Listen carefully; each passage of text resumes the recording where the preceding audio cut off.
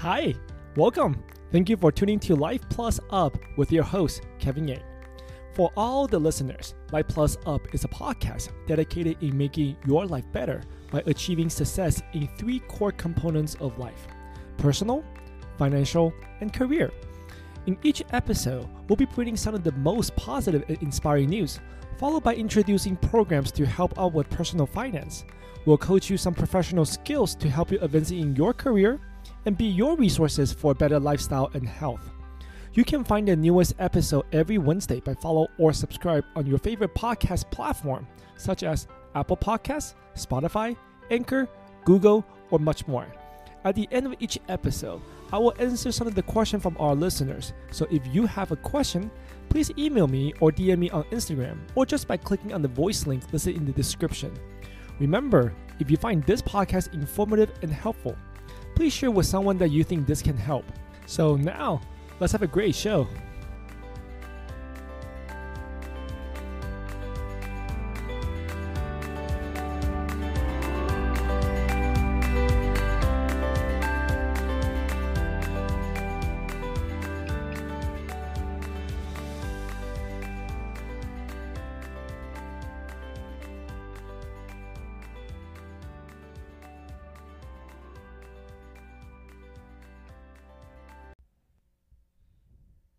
You just received another resignation letter from one of the employees in your division.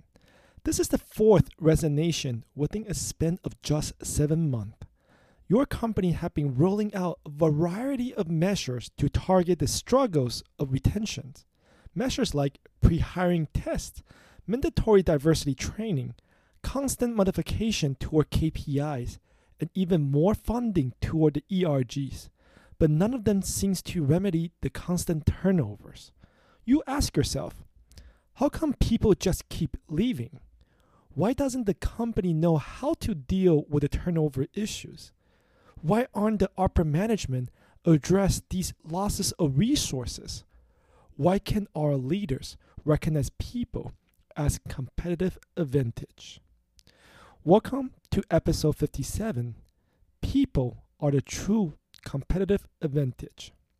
And the top pick of the week, McKinney of East Village and Penfolds Bin 311.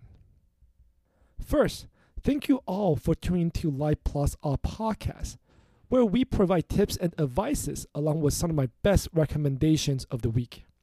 If you have not, please click on the subscribe button and share with your friends and family, as this will help us to continue to improve the program and the content. Before we start, I want to thank you all for all the encouragement messages during my week of hiatus, as I was in the residence week of my executive MBA program with NYU. I will say that it was a week of intense, eye-opening, and certainly very fun. Being able to go back to school, not to mention my dream school, it surely recharged my aspiration. And for the first time in a long time, being excited about my career ahead. If you want to know why NYU is my dream school, it has a very entertaining story behind it, which I will certainly discuss at another time. During this residence week, even though I barely slept, I sure learned much more than I anticipated. It's very exciting that after being an executive in the industry for over 17 years, suddenly realized that the wall that stopped my career from advancing further is suddenly torn down and the road of possibility just opened up ahead. One of the courses that I have completed and left a very, very deep impact was Leading Through Changes, taught by Dr. Coleman. In just a span of 4 sessions, I have reconditioned myself in regards to the concept of diversity, inclusion, and equity. If you notice, I use the word reconditioned because the course and the case that we worked through really changed my perception toward the idea and allowed me to learn as a blank page. But before I say too much about our main segment, I want to talk about some of the most positive, inspiring news and my topic of the week. So, just to go ahead and share the positive news, and since I am during my journey back to school, it's only appropriate to use this story from CNN The Good Stuff, written by Maria Gherkin. The headline is, "This Illinois dad surprised his family with a bachelor degree from the same university as his daughter." When 23-year-old Tella Lovin walked downstairs to her family room the night of her graduation party last October, she was expecting balloons, treats, and some congratulatory high five from her family. What she didn't expect was for her dad to be dressed in the same cap and shiny purple stole as she was. When she saw that he was carrying a diploma with his name on it, she instantly burst into tears. "My first and only thought was that I was just so proud of him," Tyla told CNN. "I was like, wait, did you really go to college?" Mike Lovin, 47, decided 4 years earlier that he was going to get his bachelor degree in finance and economics from Grand Canyon University in Phoenix, Arizona, the same school his eldest daughter had just enrolled in to study psychology. "I really can't explain the reasoning behind the decision other than that on June 6, 2016, I woke up with a premonition from God that I was going back to school," Lovin told CNN. "I was going to GCU and it was going to be a surprise to everybody." A few weeks later, Lovin was sitting at his desk taking his first online course while Tala was getting suited in her dorm, with no idea that her dad was a fallow antelope. There was no malicious or real reason for hiding it from the family. "I just thought the surprise would be so fun," the father of 3 children said. "I work a lot and I'm always on my laptop, so no one really knew that I was working on stuff for school all these years."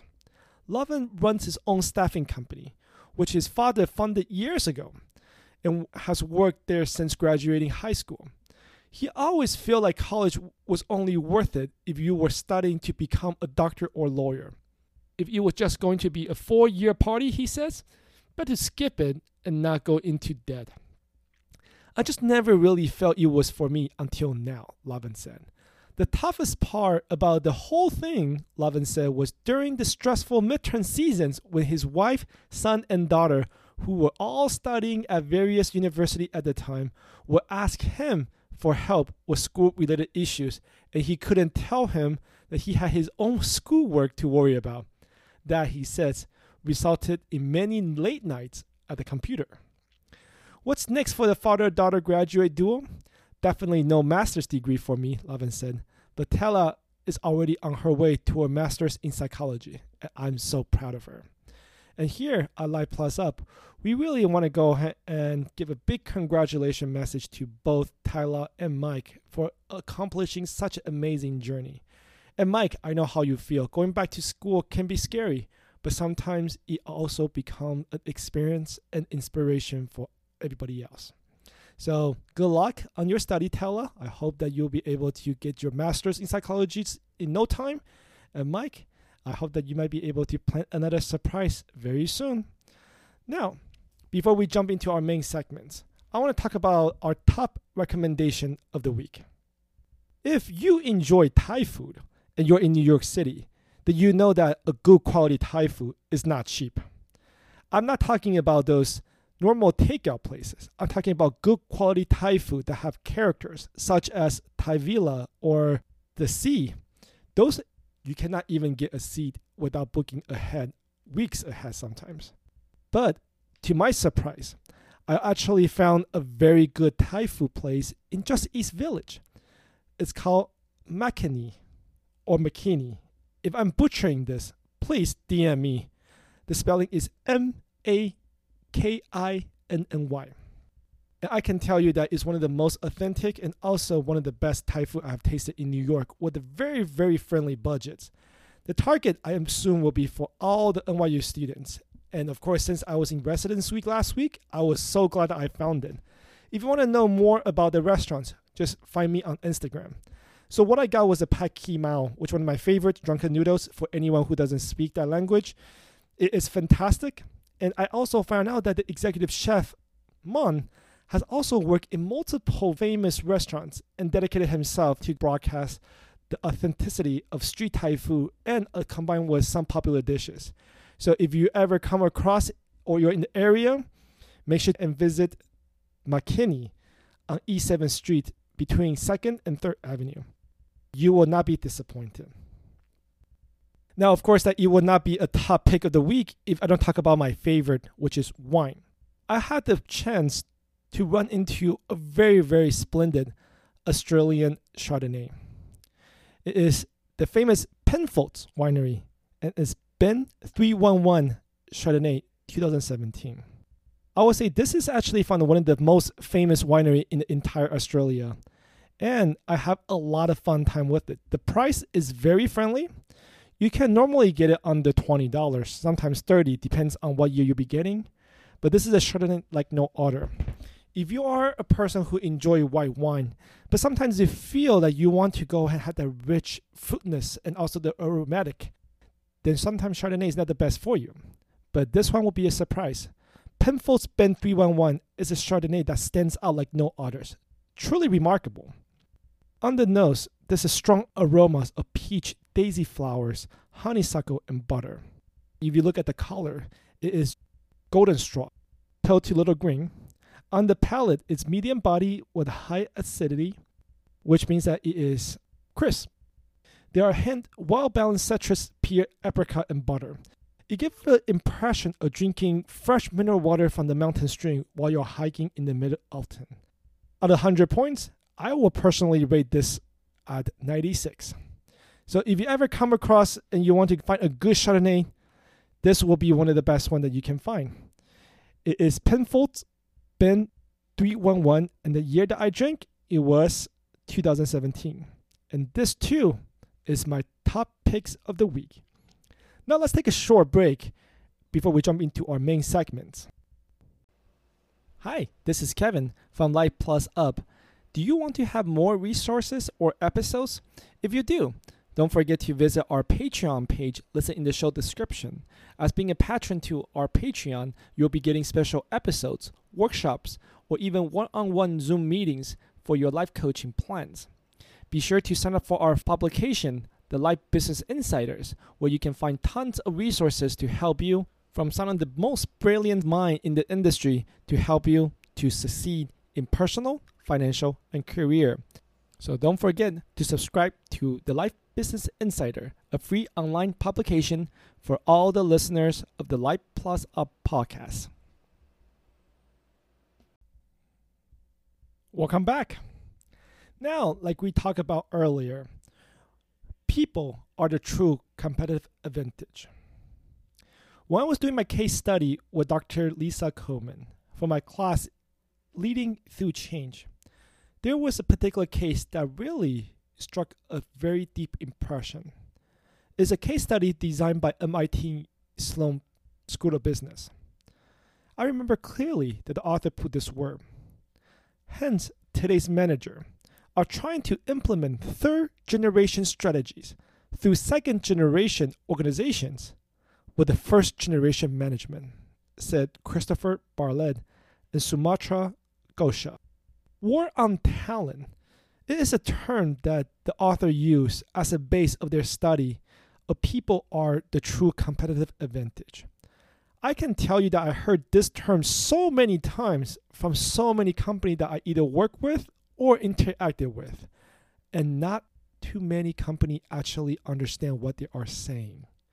After 18 years, this study is still relevant and maybe more important than ever as many firms continue to struggle in recognizing the importance of human capital.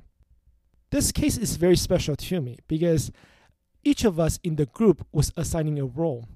And I was fortunate to be assigned a role that is very resemblant to what I might do in the real life as a manager to an unsatisfied employee. So we created a scenario when we do this particular case study. And it really opened up my perspective to some of the challenges that my teammates and I are facing in real life. And I also had a chance to really analyze this topic with my team through different lenses of various levels in organizations, from the C-suite, CEO, CFO, down to the chief human officers, down to even the head of BRGs, myself as a manager, and disgruntled employees. In the scenario that we created, I work it into a fictional company called Coleman Enterprise as a manager of a very unsatisfied employee, Lydia. Per our conversation, I learned her dissatisfaction is due to her onboarding experiences, lack of empathetic work environment to create work-life balance, lack of recognitions of individual contribution, and lack of coaching and development. If this sounds like you, yes, you're not wrong, because this is supposed to be a scenario that applies to most people here in the United States. Realizing her dissatisfaction may be the direct result of the overall culture and some challenges that most managers experience. I discussed the challenges with my chief HR officer, Mike. In my conversations, I point out my challenges, which are recruitment, development, and retention. And these three topics are normally what most companies are facing, especially on trying to coin the term people as a competitive advantage. From the recruitment standpoint, Coleman Enterprise lacks a program to allow managers to recruit directly from potential talent pool, such as university or job fairs. Managers have very little influences in hiring process, as HR have already pre-screened and selected candidates based on diversity quota instead of just evaluating the core competencies. As for challenges in developing team members, managers lack a structural development platform or coaching template. It makes it very difficult to provide comprehensive development action plan to monitor progress or provide constructive feedback in real time. And the biggest challenge of retention for the manager is the current compensation structures. The structure does not really promote recognition of individual contributions, which lead to a lack of empathy in work environment. And these three problems that I listed here in my case studies are very similar to the company that I used to work with, or interacted with. And I assume that for all the listeners out there, you might hear yourself in these stories as well too. Now, one thing that I remember from the case study that Christopher Bartlett said is that if an employee was being recruited or being lured into the company because of a big compensation program, they were doomed to go ahead and leave for a bigger one elsewhere. So there's also saying that when I was much younger in my industry, people say people does not leave their job, they leave their managers. And even till now, that might still hold some truth to it. So I definitely feel very, very interested in continuing to explore this topic along with my teammates.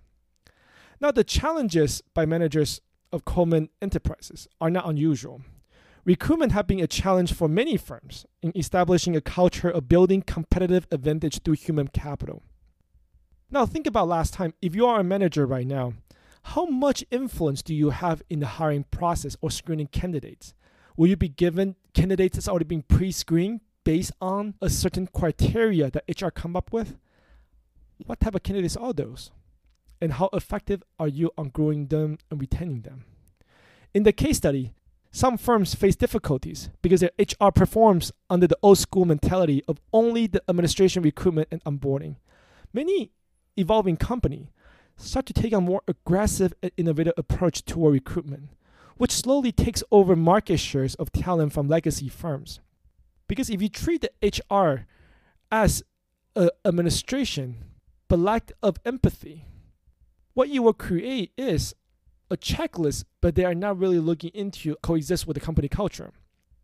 In our project, through the collaboration, the C-suites proposed a plan to establish the best of class in recruitment and onboarding. The method involves hiring additional HR specialists to improve managers' training regarding of interview, offering, and recruitment procedures. This provides the managers power and resources to really go out there and find their own talents that they feel strongly can work well with the company culture. And for people who actually are recruited, they will feel more special and tend to be more assertive. Remember, the best opportunities in career in this country, you can't apply for, you gotta get recruited for. To address the challenges of development, first, we had to recap the importance of development listed in the example of McKinsey & Company. In the case study, The example, Bartlett and Garshaw mentioned the unique development method of intensive individual feedback and coaching implemented by McKinsey and Company. In the example, the firm asked the managers to provide constant feedback, evaluation, and advice throughout the whole year. This practice creates a reputation within the industry and builds itself a development and mentorship brand among its peers. When you ask anyone who are in the managing consultant industry, which firm is the best, McKinsey Company will win by far. To address Coleman Enterprises' employee concern, the C-suite created an innovative technology platform that allows the manager to document growth through evaluation and feedback-based action plans. But now think it to yourself, listeners. Does your company currently have those coaching platforms? Or they simply go ahead and have a very generic input system for you to write down your own evaluations and let the managers go ahead and select on track, completed, incomplete? Have anyone spoke to you about these particular goals that you set for yourself?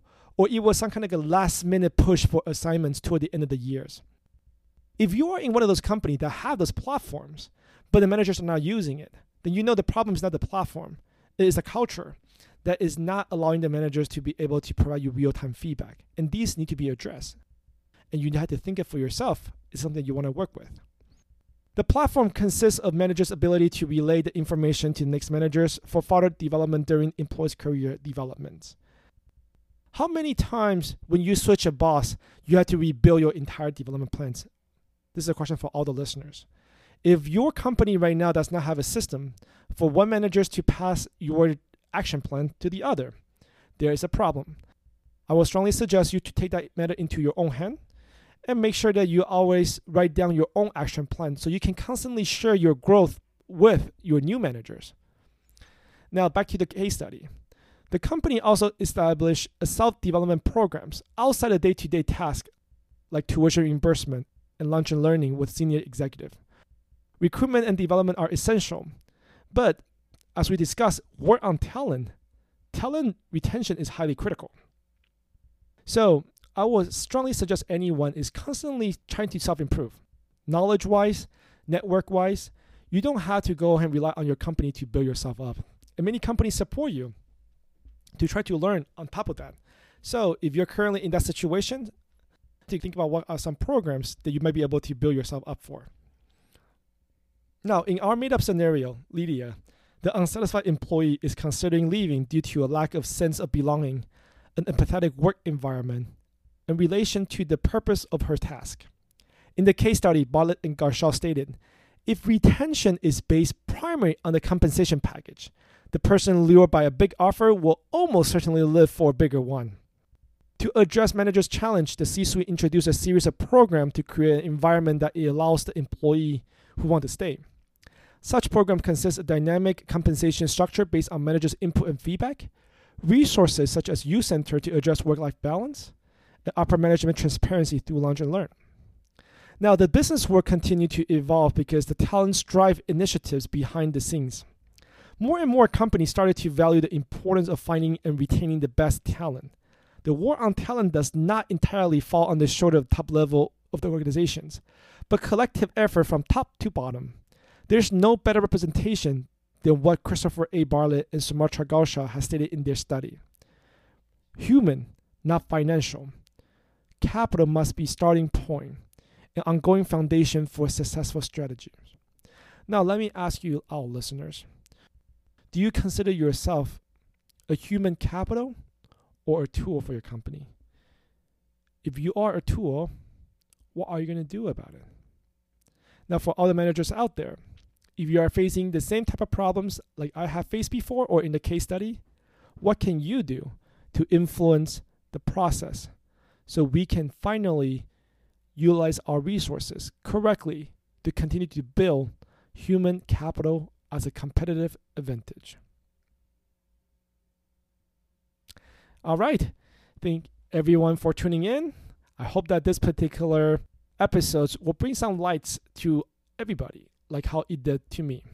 If you are one of the unsatisfied employees in your company, there are bigger worlds out there. If you are some managers that are currently struggling on retaining your employees, what can you do to your C-suites or to your upper management to propose a better plan for you to keep those talents. And if you are someone that is in the power of making decisions for your company, what are you doing with all the resources that you are getting? Are you utilizing on your human capital correctly? Or you treat them as any other financial factors? War on talent is definitely something that we should all look into. And with that, we can have a better business world. Now, for anybody else who want to know more about my next week's pick, I'm waiting for you guys too. So if you have any good pick that you want to send to me for me to try, you can always email me at podcastlifeplusup@gmail.com. Remember, this podcastlifeplusup@gmail.com or DM me on Instagram. I look forward to see all of you again next Wednesday on Life Plus Up.